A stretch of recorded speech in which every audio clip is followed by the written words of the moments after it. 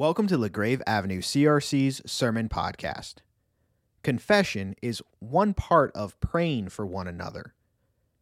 And when we confess to one another, it is not so that they can know all of the deep, dark things about ourselves, but it's actually meant to bring us together at the foot of the cross. You're listening to Confess to One Another by Reverend Peter Yonker. Our Bible reading this morning is from the Epistle to James. Epistle of James, chapter 5. I will read verses 13 through 16, and that's found on page 1884 of your pew Bibles. This is the second to last of the One Another sermons for those of you who are visiting. All through the fall, we've been looking at some of the One Another statements of the New Testament. It becomes a kind of a curriculum of community. And when I planned out this sermon series, I set aside today for Confess to One Another, which you will hear is in this passage in verse 16. It says, confess to one another. But something happened as I studied this passage this week. I began to realize that maybe confess to one another, while it's in that passage, maybe it's not the center of that passage. So as I read, judge for yourselves. Do you think confess to one another, is that the center of what we're called to here, or is there some other kind of center in James' intent? Listen. Is anyone among you in trouble? Let them pray. Is anyone happy? Let them sing songs of praise. Is anyone among you sick? Let them call the elders of the church to pray over them and anoint them with oil in the name of the Lord. And the prayer offered in faith will make that sick person well. The Lord will raise them up. If they have sinned, they will be forgiven.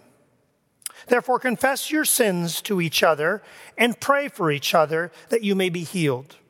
The prayer of a righteous person is powerful and effective.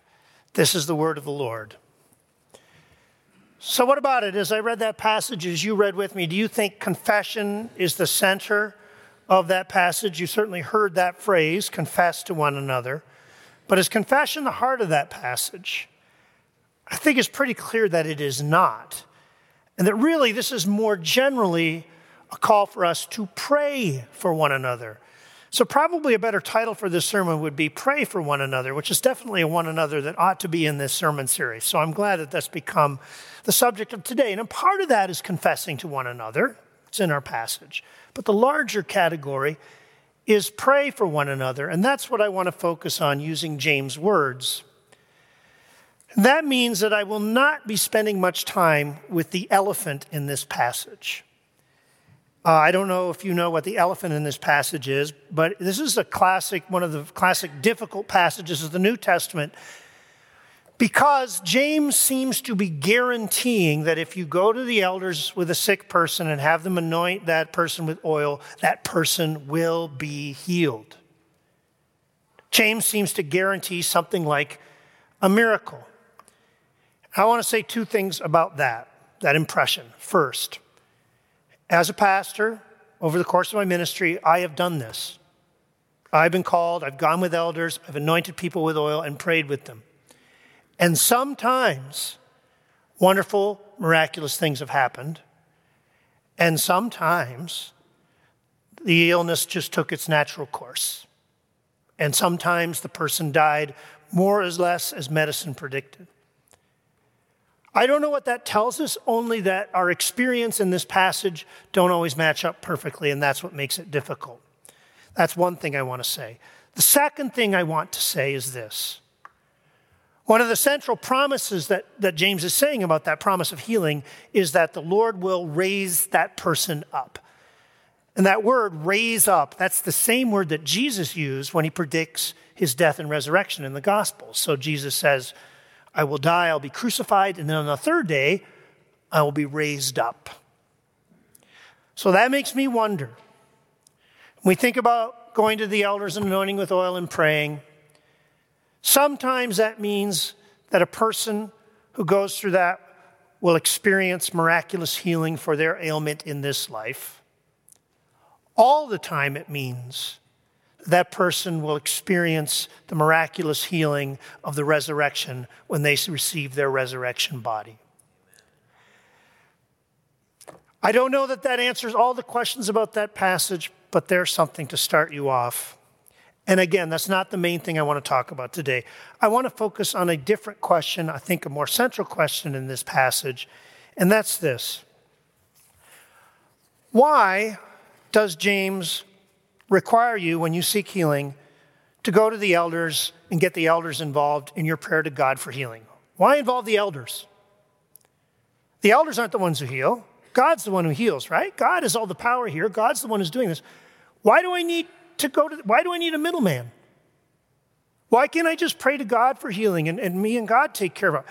Why do I have to have the rigmarole of calling the elders, having them come over to my house, being anointed with oil? Does God need that stuff?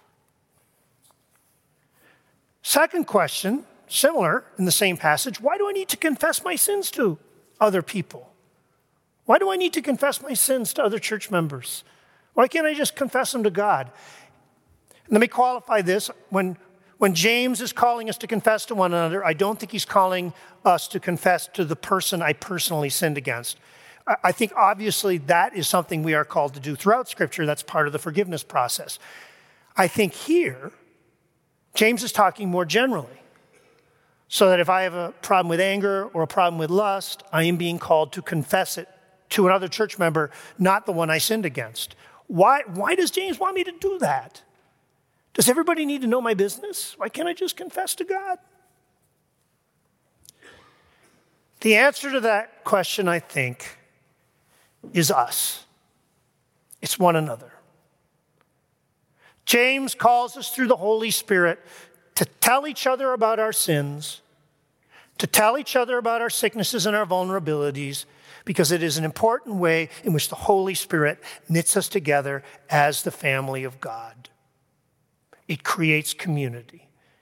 And if you read James 5:13-16 carefully, you can hear James encouraging both individual personal prayer to God and corporate communal together prayer to God for our sins and needs. Verse 13, it's clear our joys and sorrows personally before God.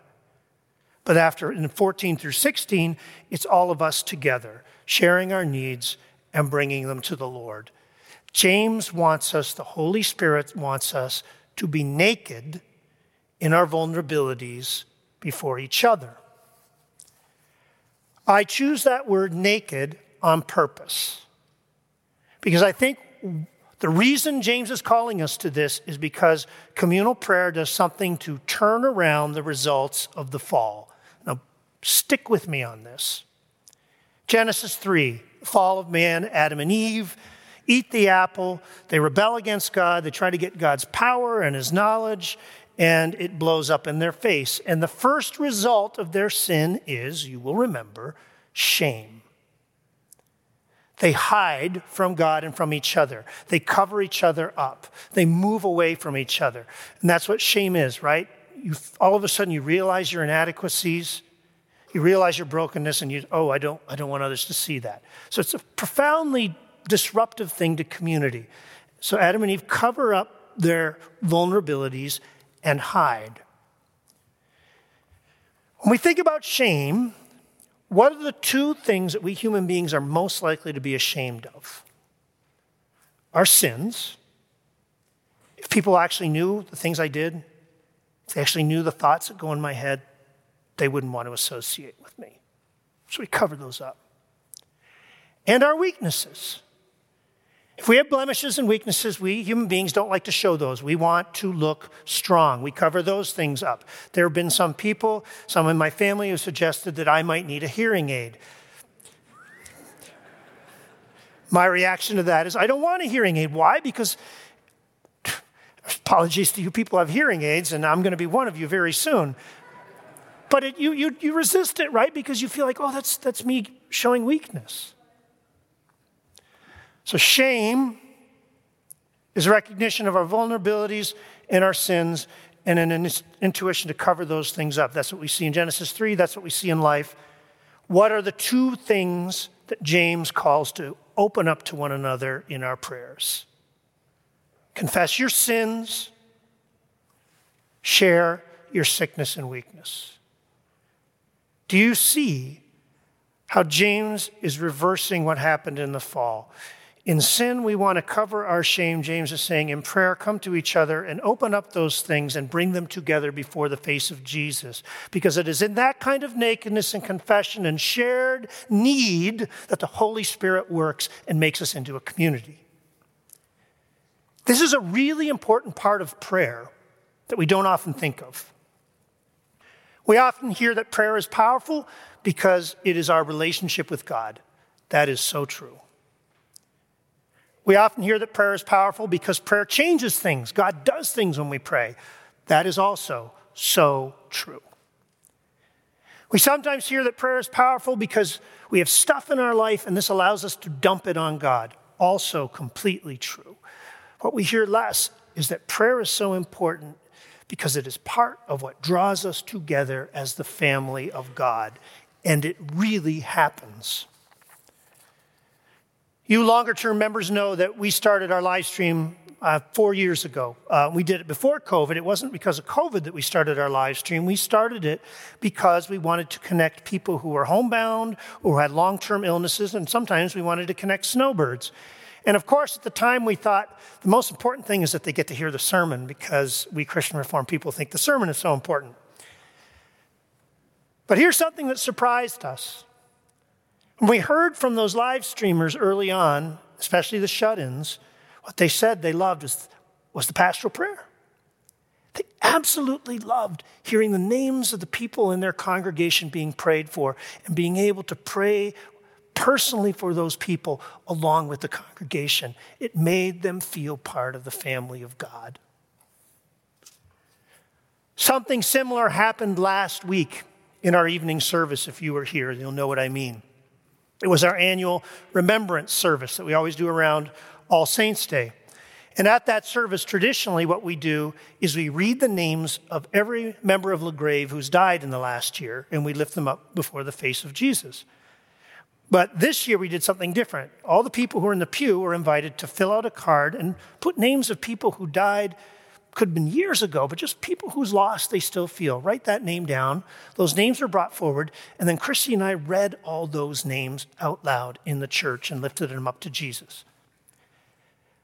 There were so many names. When people came into church, they looked normal like you do now.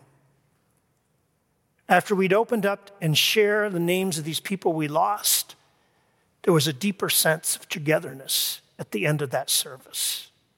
A sense that we were united, not just in our grief, but in our hope.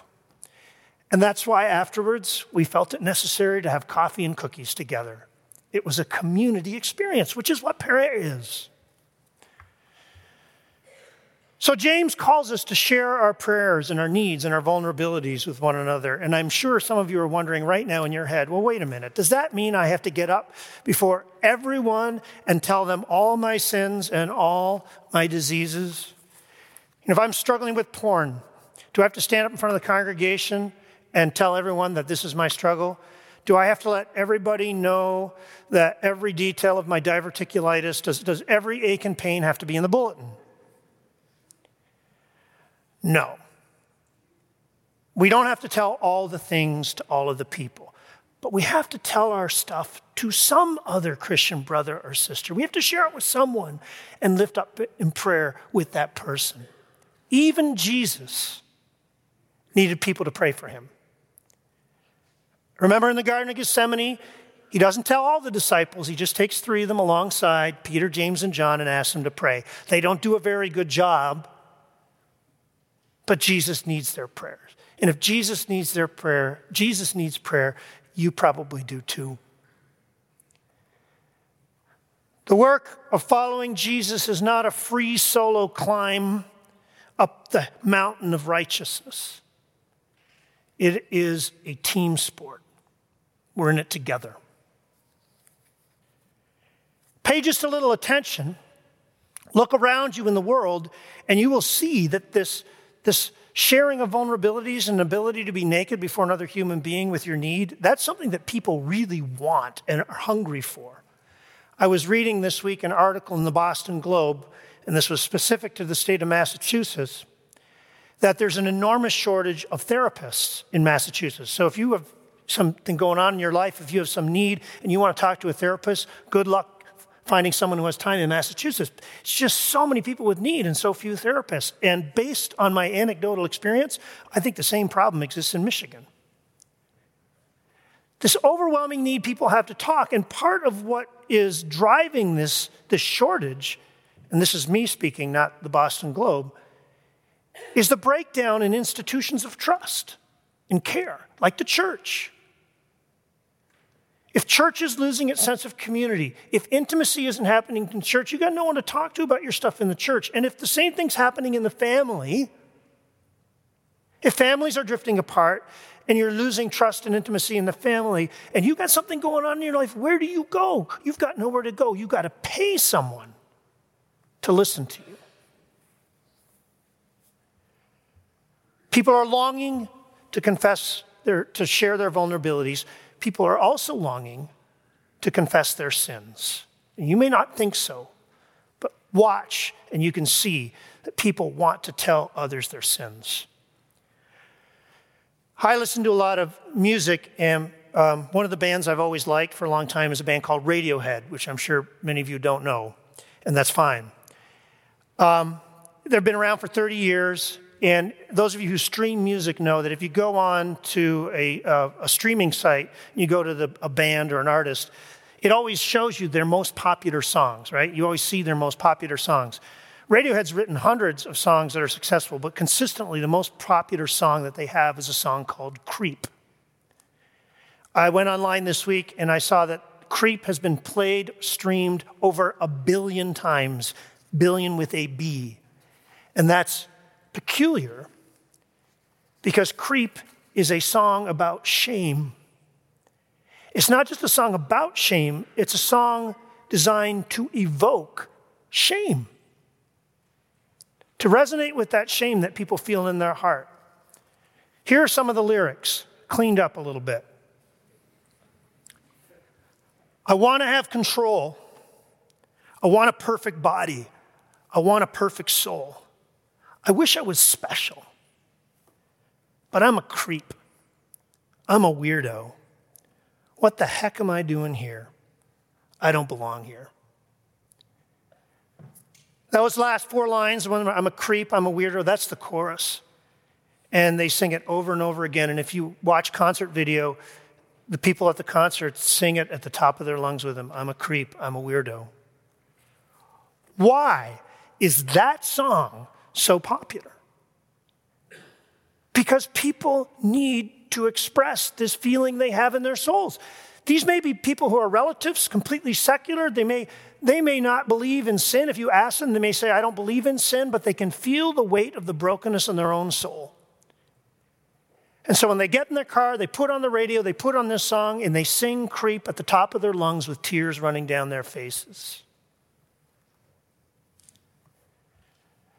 The call to share each other's vulnerabilities, the call to share and confess our sins before one another is not some sort of meddling intrusion into each other's life. It is an opportunity for the gospel to be shared.